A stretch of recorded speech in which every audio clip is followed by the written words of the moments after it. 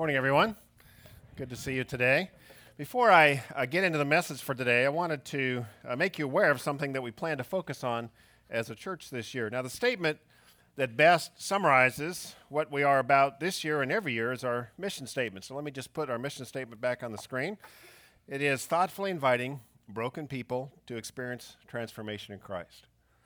Now, we are all broken people, so we have a lot of experience with what it's like to be broken in different ways. And we have experienced, in varying degrees, the power of Jesus Christ to begin to put the pieces of our life back together again. Now, none of us are completely together again yet. That's what heaven's for. But this side of heaven, we've experienced a lot of help. And so as a church, we want to be a place where more and more individuals and families are restored, begin to experience the power that God has to restore us. But that dream that we have, that statement is just going to be a statement, something that we really like, unless we do something about it. So we need to take regular steps to move towards it. So every year, at about this time, we plan to have something that we're going to focus on for the next year as a church that will help us to continue to become the type of church that we believe that God wants us to be. So this is our focus this year. It's two statements. I'll put it on the screen behind me. The first kind of paints the picture of what we hope will happen this year. We want to become a church where the gospel, that is the good news about Jesus, moves out from us really like a groundswell that brings restoration out into this community. And then the next statement is something very specific. Over the next year, we will spend 4,000 hours praying for opportunities to both demonstrate, show, and then speak up and share the gospel with 1,000 people in our community.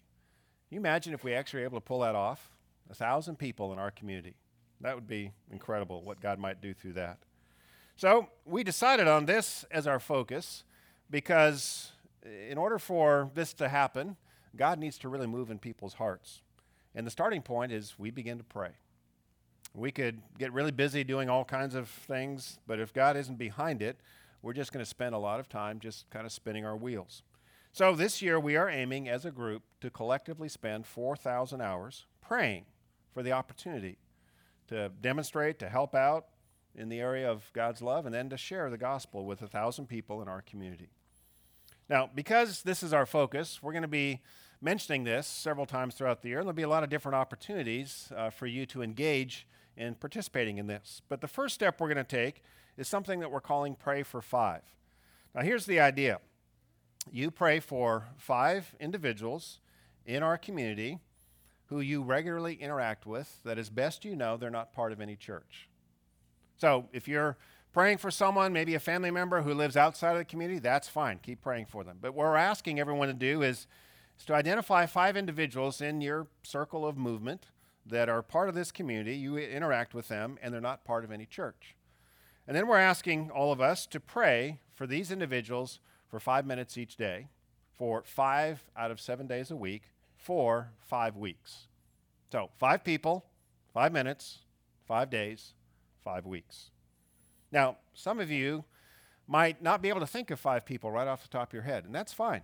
I still want you to participate in this. And what you can do is begin by praying for the 2 or the 3 people that are pretty clearly in your area of influence. You regularly interact with them. They're not part of any church. So start just with the 2 or 3, and then use the time that you're praying, these 5 days out of the 7, to ask that God would bring more people into your life that you might be able to show and share the gospel with. So here's how it's going to work. On your connection card, Elliot mentioned the back of that card, there's a little box that says sign me up for. So if you'd like to be a part of this, in that box, just simply put pray for 5. Pray for 5. And if you do that, then tomorrow we're going to send you a text message. So make sure we've got your phone number on this. This is how we're going to communicate to you, is through text.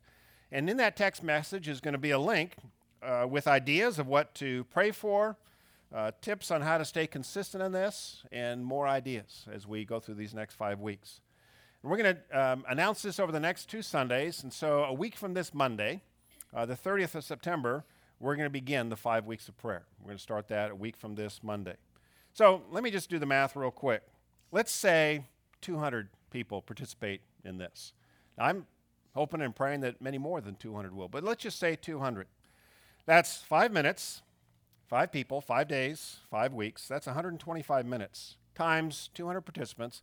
That's a total of 417 hours over the 5 weeks. Now, it's not 4,000, but it's a good start in the direction of 4,000. Again, just imagine what God might do if we focus and pray by name for that many people and for the opportunity to really serve and then to speak up and share the gospel with them.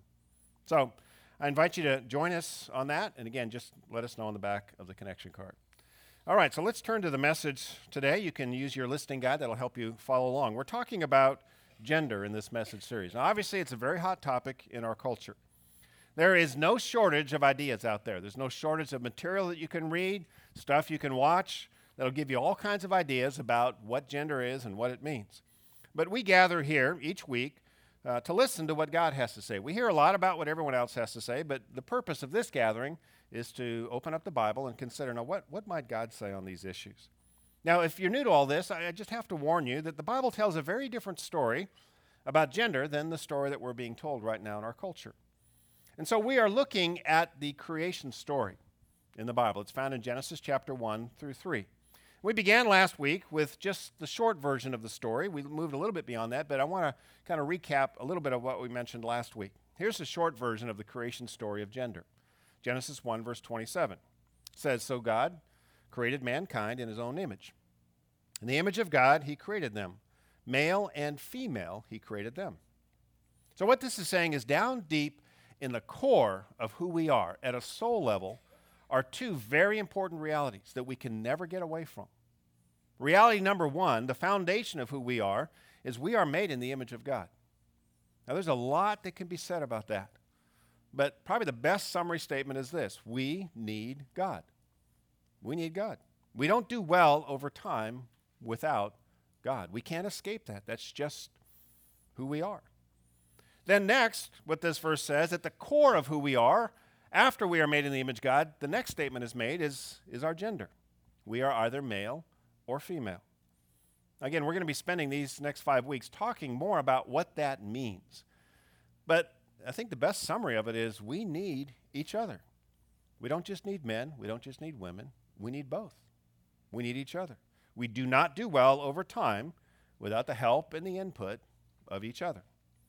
We need the other gender to reflect God and do his will here on earth. They both have equal value and equal importance. Now, floating on the surface of these two below the surface realities is us, the individual, kind of represented by a person in a boat here. And it's floating on the water because there's a lot of differences between individuals. We have different personalities. We've been exposed to and raised in different environments that have different experiences. And we have different preferences that we develop over time. And all of these combine together to make us the unique individual that we are. And so within all that uniqueness, there's a lot of range for the individual to move, to float. There's a lot of differences between us that are beyond just gender differences. And most of the conversation and the debate right now that's going on in our culture is about the boat, about the surface issues, the stereotypes, what men and women can and cannot do. And what we're doing in this series is we're not looking at the surface. We're looking below the surface to what it is that anchors a man and a woman to their gender and to God. And the question I want to address this week and then next week also is, what is it then that strengthens and weakens the masculine and the feminine soul? Now, the answers to this question for both men and women are not exclusive. It's kind of like men's and women's vitamins. You can go to the store and you can get a bottle of men's vitamins, you get a bottle of women's vitamins, and if you look at the back, you'll recognize there's a whole lot of similarity. Mostly they're the same, and that's because physiologically, our bodies require many of the same nutrients for us to thrive. And the same thing is true for the soul. Being made in the image of God, we require much of the same things as men and women in order for us to thrive on a soul level. But the reason there are men's vitamins and women's vitamins is because there are some unique needs in order for each gender to thrive, whether it's physically or at a soul level. You know, according to the National Institutes of Health, there are unique physiological needs for each gender. Women, for example, tend to need more iron. But simply because women need more iron and it's more easily depleted from them, That doesn't mean that men don't need any iron. No, they need iron too. It's just a unique challenge for women that's a little different than men. And it's very similar to the male and female soul. So I wanted to mention this because as I talk about what it is that supplements the strengthening of the male soul this week and then the female soul next week, I'm not saying that the opposite gender doesn't need any of this. It gets a complete pass in these areas or has no ability in these areas. No, what I am saying is that a deficit of these items is particularly damaging to the gender in question. So in the creation story, God identifies the unique power and weakness that is associated to each gender. Today we're going to look at men. Next week we're going to look at women. Now, because we're talking about men today, that doesn't mean the women can just take this time to plan their week. Now, I think this is really helpful, whether the gender we're talking about is your gender or not. Because if we are to work together, which we must, it is helpful not only to know our own strengths and weaknesses, but also the strengths and weaknesses of the opposite gender, so we can partner and work together in different ways. So let's begin looking at the first item that supplements masculine power, and that is taking responsibility. Now, again, we all need this. Men and women need this. But if men don't take responsibility, it is particularly devastating to them and the cultures that they're a part of. Genesis 2, 4 through 7, we read this. This is the account of the heavens and the earth when they were created, when the Lord God made the earth and the heavens. And no shrub of the field had yet appeared on the earth, and no plant of the field had yet sprung up. For the Lord God had not sent rain on the earth, and there was no man to work the ground. But streams came up from the earth and watered the whole surface of the ground. The Lord God formed the man from the dust of the ground and breathed into his nostrils the breath of life, and the man became a living being. So notice the context in which Adam, the first man, was created. He was created in the middle of an agricultural crisis. That's what's being presented here.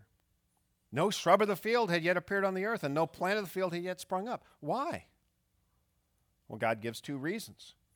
For the Lord God had not sent rain on the earth. Well, that makes sense. And there was no man to work the ground. So what God did next is address those two issues. So God caused streams to come up from the earth and water the whole surface of the ground. And he formed the man from the dust of the ground and breathed into his nostrils the breath of life, and the man became a living being. Now, everything in the creation story is there for a purpose. Whenever you read the creation story and you think, well, that's interesting or that's odd, there's a reason for it. And this seems like an odd context for the forming of the first man. Why not just create the first man? Why have this agricultural crisis and then create the man to address this? It's because God was making a clear point. You know, I can understand why plants need water to grow, but why exactly do they need a man to grow? Well, they really don't, do they? So what is God doing here? What he's doing is he is attaching the first man, and therefore every man after him, to the land itself. What does that mean? The Old Testament was written in the Hebrew language. This was the language that God chose to reveal the creation story and reveal himself through. And there's a reason for it. The language matters. The Hebrew word for land is Adamah. What name did God give the first man? Adam. It's a short version. It's really a kind of a play on words. What God was really calling Adam was little dirt. You know, Adam is land, or Dama is land, and Adam is little dirt. So let's follow all this dirt imagery. So Adam is formed from what? The dirt. And he's called what? Little dirt. And he's assigned to do what? Farm the dirt. So he's pretty much all about the dirt. So what does this mean? Is every man supposed to go out and buy a few acres and start farming? No. The attachment is not to the molecules of the dirt, but to what land itself represents. You see, land has always been one of the clearest ways that we can represent the borders, the outline of our responsibility. You know, I live next to a neighbor. I don't mow his yard. he doesn't mow my yard. Why? That's his land. This is my land. Now, there's some times where I kind of want to mow his land, but if I ever go over and start mowing his land, we might have a problem. Why? He'd come out and say, "What are you doing?" It's like, "Well, I didn't like the way you're taking care of your land." No, I don't want to do that. It's his responsibility, and my land is my responsibility.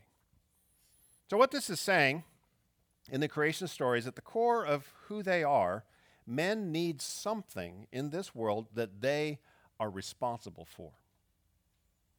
It doesn't actually have to be a literal acre, but something that has their name on it, something that they are responsible for, something that has a border and outline to it that they can say, "This is my responsibility."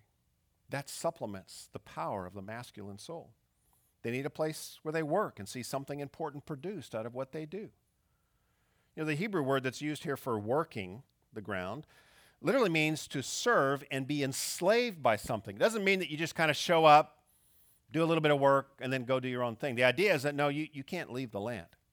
You are now enslaved by this. Now, if you own any literal land, you know this is true. If you own a house, you take deed to a house, you own it, right? But practically, the truth is, it owns you, doesn't it? I mean, the mortgage is due. You can't just say, "I'd really rather do something else with that money this month." No, it owns you. If something breaks, needs to be repaired on that land, you can't ask anyone else to do it. You got to do it or pay for it. If it needs to be maintained, if the grass needs to be mowed and something needs to be painted and the hot water heater needs to be replaced, that's on you. You are the owner. So over and over again, the things that you own enslave you. They determine what you do. You got to take care of this. You got to farm this. You got to fix this. And a man needs this. A man needs something that enslaves him, and here's the key, by his own choice. If you try to enslave a man, that never works. Men get really angry and do everything they can to break out of a trap.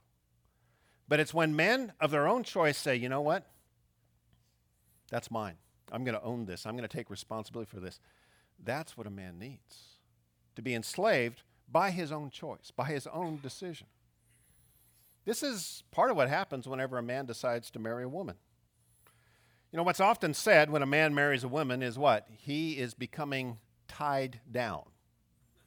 That's what's often said. He's being tied down. There's some more derogatory ways that's being described sometimes, just chain and things like that, but he's being tied down. You never hear that. I've never heard that said of the opposite. I've never heard of a woman who's engaged, "Oh, you're about to be tied down." Why just say it to a guy? Because it's a pretty accurate description of what's happening with the guy. I mean, I remember the day before I got married, several of my friends said something like, "Oh, enjoy your last day of freedom." That was not really a great image of marriage, but it's fairly accurate, right? I mean, a man who gets married is no longer free to roam around and do whatever he wants to do. He's got a wife now. He's got some responsibility. He's got a woman to love and a woman to help and partner with and care for. He's marked out an area where he needs to hang around. And if God grants them children, well, now he's even more tied down than he ever was before. You know, what's happened is the deed to his land has just been expanded. He's added a few more acres. And they take his name. It's an indication of he's responsible for these. But here's the thing. Being tied down is the best possible thing that can happen to a man. It's what every man needs. They need to be tied down. Because that is the place where God tends to do his deepest work in a man's life. Men don't usually grow much until they start taking responsibility in some area of their life. It doesn't have to be marriage, but in some area. Because it's at that location, it's at the border of that responsibility where God will meet them there. Irresponsibility is not good, whether you're a man or a woman. But when men are without land, without responsibility, it is particularly devastating for them and then for their culture and for the world. Let me give you a couple examples. How did international terrorism emerge? Well, you can look at the ideological conflicts in the Middle East that drove it, but every idea, every war needs its foot soldiers. And where does international terrorism always emerge? It almost always rises in places where young men have few prospects for work or for wives. They have nothing to lose because they have no land, they have no responsibilities. They're not tied down at all, and that makes a man particularly dangerous. I mean, bring it home for us. The greatest domestic threat, the FBI says right now in our nation, is lone wolf gunmen. Well, who are they? So far, 96% of them have been men. Usually, they're young, single men without jobs that demand much. If they work at all, they're not jobs that really demand much from them. Now, I'm not saying that if you're here and you're a young man and you're single and you're unemployed, oh, watch out, you're dangerous. No. Those are the extreme examples of where this can go. For most men, it doesn't. They are dangerous, but not that dangerous. But what I am saying is it's not good for a man to be without land, without responsibilities. It's not good for that culture. Right now, there's a gender crisis in China. There are, in their 20s, in China, there are 34 million more men than women. It's because of the one-birth policy and the abortion of girls as a result of that. 34 million more men than women. 34 million men who will never get married because there's no one to marry. And what's happening as a result of that is not just the sadness of marriage. Crime is rapidly increasing in China, particularly sex trafficking crime.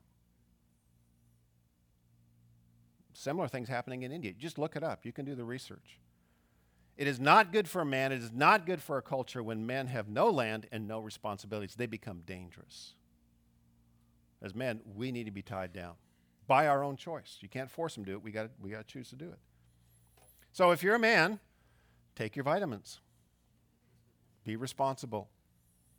Whatever your responsibility is, lean into it. Own it. Work diligently at whatever you're responsible for, and your masculine soul will be strengthened. But something has happened that affects the land that men work, the responsibility that they take. Sin turns out to change farming in a really challenging way. After Adam and Eve sinned, God described the impact that sin was going to have on the world. And he described it particularly in the way it was going to impact women, which is very different than the way it's going to impact men. We're going to look at how it impacts women next week, but this is what God said about the impact it's going to have on men in Genesis 3:17-19. To Adam he said, "Because you listened to your wife and ate from the tree about which I commanded you, you must not eat." We're going to talk a little bit more about this in just a moment. This is what's going to happen, Adam. "Cursed is the ground because of you. Through painful toil you will eat of it all the days of your life. It will produce thorns and thistles for you, and you will eat the plants of the field. By the sweat of your brow you will eat your food until you return to the ground, since from it you were taken." And here we're back to the dirt. "For dust you are, and to dust you will return. And now forever you're going to struggle with the land. It's going to produce weeds. You're going to come up with good stuff out of the land, but it's now going to be a strain. By the sweat of your brow, it's going to be a challenge." Why? Why is the ground affected by sin? Well, the ground, the land, represents the location, the place in which God says, "I'll meet you there." It's the location of male partnership. I'm not saying God can't do anything apart from the land that a man takes responsibility, but that's the place where God says, that's the sweet spot of where I'm going to really work in your life. You show up here every day, I'll show up here every day, and you're going to grow. And because that's the location, that's wherever the consequences show up the biggest. Because sin does what? Sin breaks our partnership with God. Sin is the decision to say, I'm not going to do what God wants done. I'm not going to partner with him. I'm going to do my own thing. That has consequences. And the location of responsibility, the land, is where men feel it most. So the place of partnership with God and men is now the location of struggle. The land that a man takes deed to will now be a source of struggle. If a man marries, he is going to choose someone that he loves. And there'll be a lot of good that comes out of that. But that will, as long as he's married, be a real challenge for him. You know, those of us that are married know this. You don't just stand up and say, I do, and then, whoa, the future unfolds with angels singing all the way. It's a lot of challenge. If God grants a man a family, those kids will be a deep joy to him, but they're going to also cause him to scratch his head more than anything else as he tries to figure out how to parent them and raise them and handle the challenges. If a man decides to do meaningful work and build a career and make an impact in this world with something, that's not just going to happen because he gets a degree and then the future just unfolds for him. It's going to be challenge after challenge after challenge. He is not going to wake up every day with just this raging excitement about the work he gets to do. There'll be some of that, but there'll be a whole lot of, oh boy, I'm not looking forward to today. There'll just be a lot of challenges. So what happens to a man who decides that he really doesn't want to partner with God? He doesn't want to reconcile his relationship with God. What happens? Well, that man will again and again and again do everything he can to try to leave the land. He will become passive. Every man struggles with this. Even those who decide they do want to partner with God, they'll be tempted with this. And this is masculine weakness. You know, the counterpart to the strength is the weakness of passivity. The strength is taking responsibility. The opposite is not taking responsibility, going passive. You know, it's hard work to pull weeds. It's really hard work to solve problems at work. It's really challenging to face a wife who's upset with you. A lot of guys decide, you know, I'm just not going to go home as early tonight because I don't want to face that. It's a real challenge to deal with kids who are having problems. Because just like marriage problems, they don't just instantly get fixed. They're ongoing problems. And this is why every single man in this room knows the call of the wild. The call, the draw to leave their land and pursue some fantasy. You know, it's interesting, the phrase that's commonly used in our culture is, the grass is always greener on the other side of the what? Fence. What does a fence mark? Your land. Now we know that the grass isn't greener, but it's hard to see someone else's weeds up close. You can see your weeds up close. So at a distance, that grass looks great. It looks weed-free. It is not, but that's the lie of a fantasy. So some men pursue fantasies physically and practically. They get into drugs, they get into sexual immorality, they move from job to job, marriage to marriage, relationship to relationship. Others do it internally. They don't leave their land. They don't leave their wives, they don't leave their families, they don't leave their jobs, they don't leave their churches. They just sit down on the land and stop working it. They start coasting. You know one of the ways you can identify a man who's going passive on his land, who's coasting, is he starts complaining more and more and more. He gets angrier and angrier. Why is he complaining? Because these stupid weeds won't go away. A man who's taking responsibility sees another weed, it's like, all right, I got to bend down and deal with that. A man who doesn't want to take responsibility gets angrier and angrier as more and more weeds show up and starts complaining more and more. They begin to think more and more about what they are owed in life rather than the work that needs to be done. If you start thinking about all that you're owed in life, you will go passive. What we need to do as men is just, well, there's another weed. Guess it needs to be pulled. And just do the work. Now, whenever men go passive, marriages fall apart, kids struggle, and churches fail. Now, the same thing happens when women go passive. They just don't do it as much as men do. So if you're a man and you've left your land and you can't get back to it, that's something to ask God's mercy on. But you can't go back and do life over again. All you can do is start taking responsibility now for what God has given you responsibility over now. And God will meet you there and build the future from there.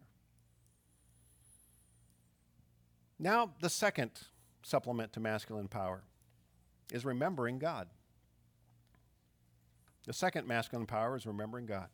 Now, again, we all need this. Remember the vitamins? This is not just male vitamins. Everybody, men and women, need this. But if men don't remember God, it is particularly devastating for them and for the future. Genesis 2:16 through 17, we read this. And the Lord God commanded the man, you are free to eat from any tree in the garden, but you must not eat from the tree of the knowledge of good and evil, for when you eat of it, you will surely die. Now, notice that God commanded the man. Well, why not the woman also? That's not fair. Well, if you read through the story, you realize she hasn't even been created yet. She wasn't around to tell. Well, why didn't God wait?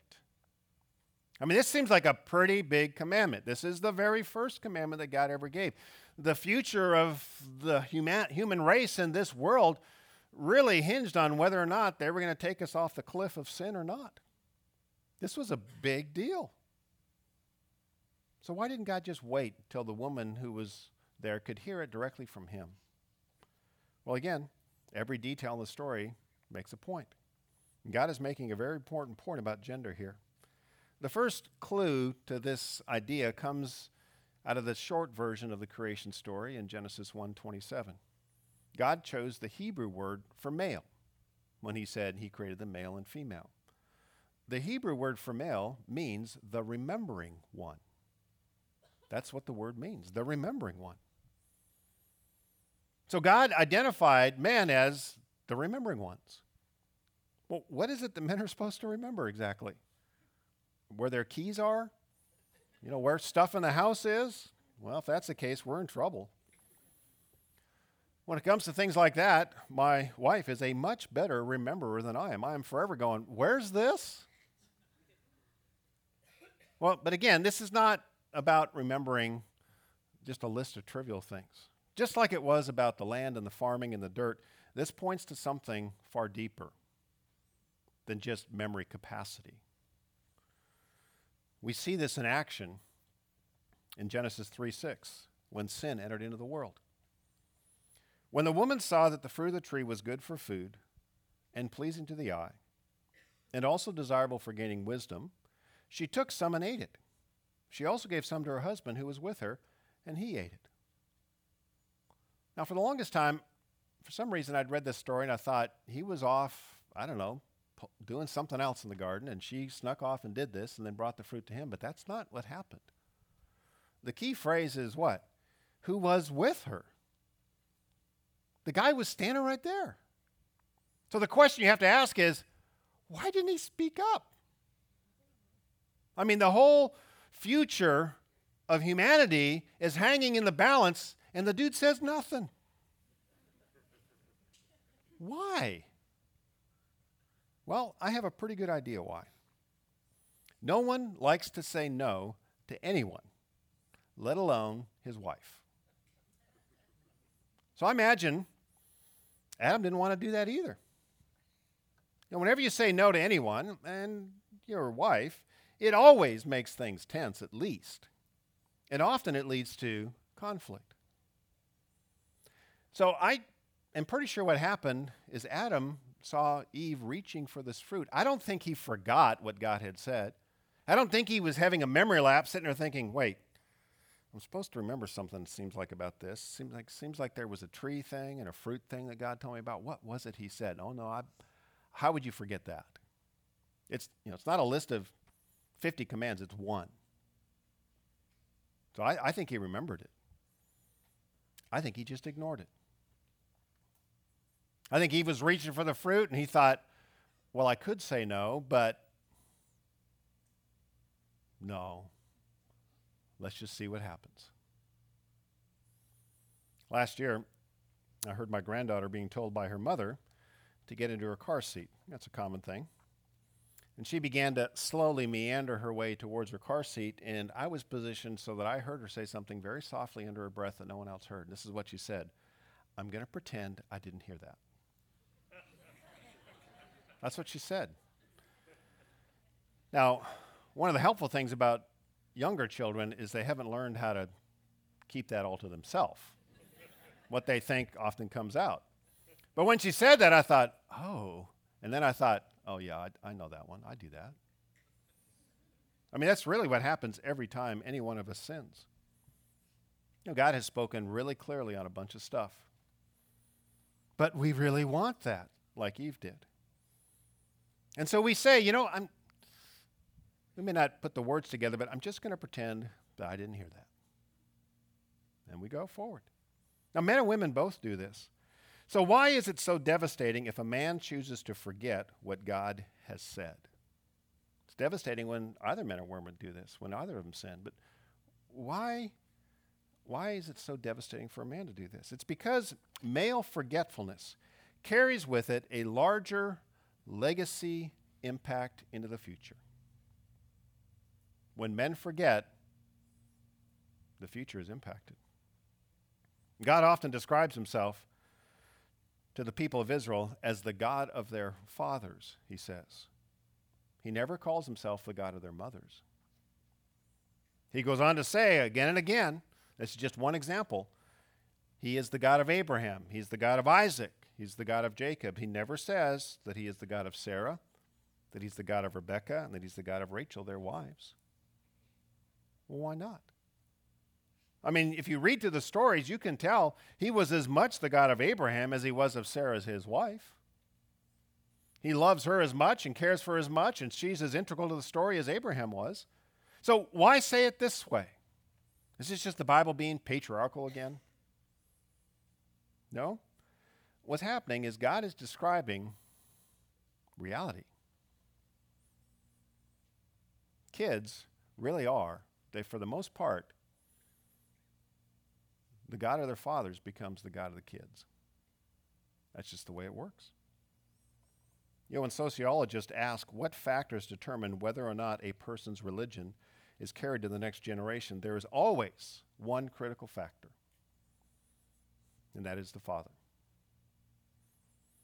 It's the religious practice of the father that, above all, determines the future participation of the children. Now, I've read study after study after study over the decades on this. The most recent study I read was conducted by the Swiss. So let me just share their results. What they discovered in their study is that if both parents attend church regularly, 33% of the kids will, as adults. Now that may sound like a big drop-off, but European culture is not friendly to Christianity. Our culture is heading that way. So if both mom and dad attend church regularly, and what's interesting about this study, they track church attendance, not what people said they believed. But if both attend church regularly, 33% of the kids will. If just mothers do and fathers don't, it dropped all the way down to 2%. 2%. What if you reverse it? What if just the fathers attend? Well, the result of that is 38%. Why more? I mean, the study I read, actually, they were mystified. So you got both parents going to church, 33% of the kids will end up attending church as adults. And if just the dad goes, it goes up 5 percentage point? Why? They didn't know. So I don't know, but I have a guess. Whenever a husband and a wife attend church, there are some percentage of the guys that attend under duress.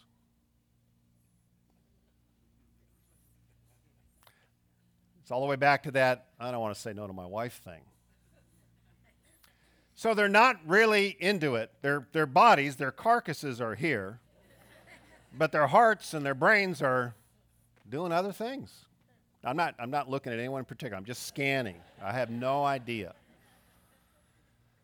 And you know the thing about kids, they smell that stuff out. They know. They know this is mom's thing. If this is not dad's thing, the strong message to them is it's not a big deal. It's just mom doing her God thing. So that's my guess. So if you have a father attending with his kids all by himself, you know what you know about that father? He really wants to be here. If you have a couple coming together, it probably is he really wants to be here, but you don't know. He might not really want to be here, and the kids know this. Now, if you're a single mom, don't despair. God is not bound by the percentages of sociological research. And I know of many, many examples in this church of kids who have decided to be a part of this as adults who were brought here by just their mother. So this doesn't mean moms, doesn't matter what you do. But this kind of study, and I've seen these studies over and over again. In fact, if you want to do more reading on this, there's a book by David Blankenhorn called Fatherless America. It's not a Christian book. It's a sociological book. Study after study after study that talks about the impact of absent fathers. It's not being talked about much now. But here's the point. If men forget, the future tends to forget. That's just the way it is. If men forget, the future forgets. So here's masculine weakness in this area. It's silence. It's silence. Now, it's not that men need to become more chatty. That's probably not going to happen for most guys. I mean, there are men that are more verbal than others. That's fine. But this is not talking about the volume of words.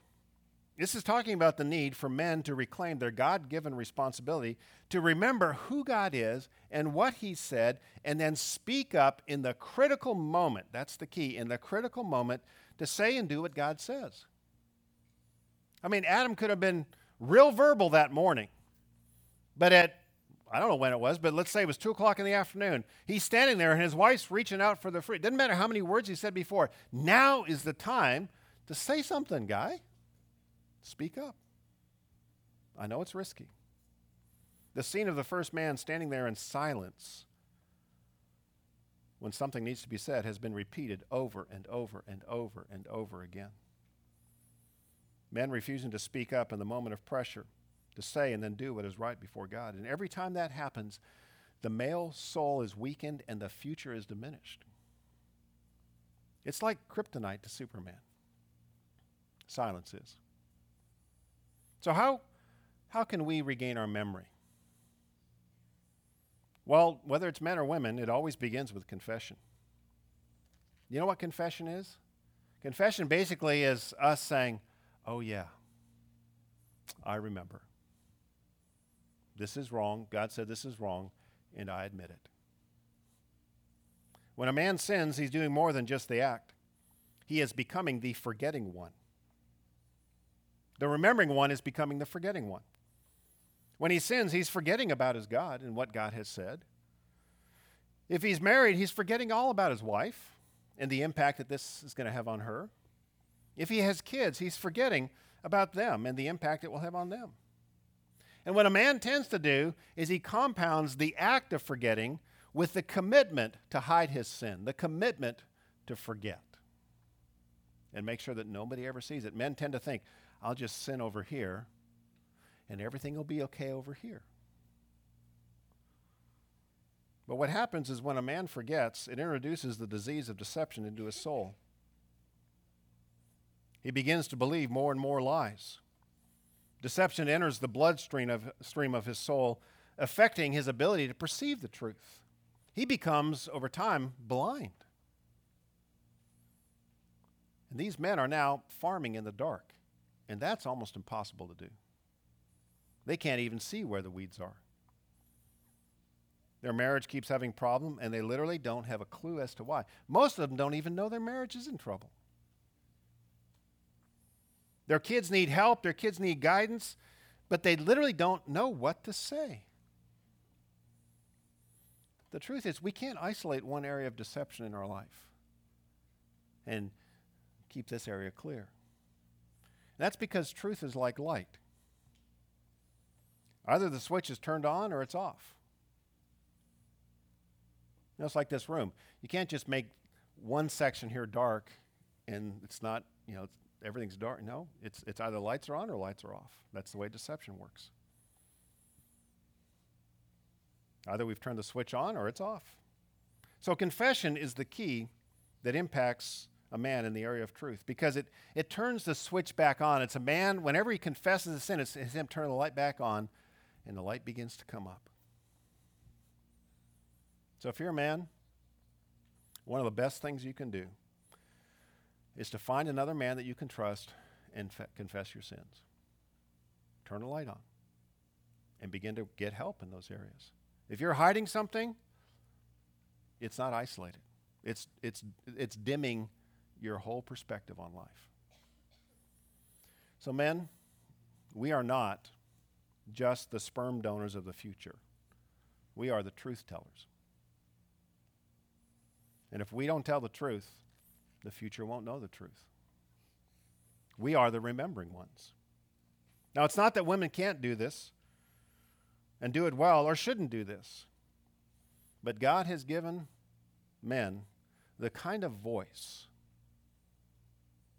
that has the power to speak over the land that they're responsible for and see it echo into eternity. That's the power that men have been given. Next week, we'll talk about the equally amazing power that women have been given. Let's pray together. Father, I pray for us as men in this room. Pray that you would help us to take and bear the load of responsibility, to say no to the call of the wild and the fantasy, to continue to pull up the weeds and deal with the problems as they come. God, we can't do that by ourselves. We need your help. And so as we bear responsibility, we ask for your help, that you would meet us there and empower us. And then as men, we also, over and over again, we are given the opportunity to just speak up and say, no, I'm not going to do that. Or no, this just isn't right. Or to say something to our kids. Or say something that really helps and encourages our wives or our friends. God, I pray that you would help us to speak up, to regain our voice in the critical moments. We pray for the future. It appears to be dimming. God, we pray that men would step up and turn the lights on. We pray this in the name of Jesus Christ. Amen.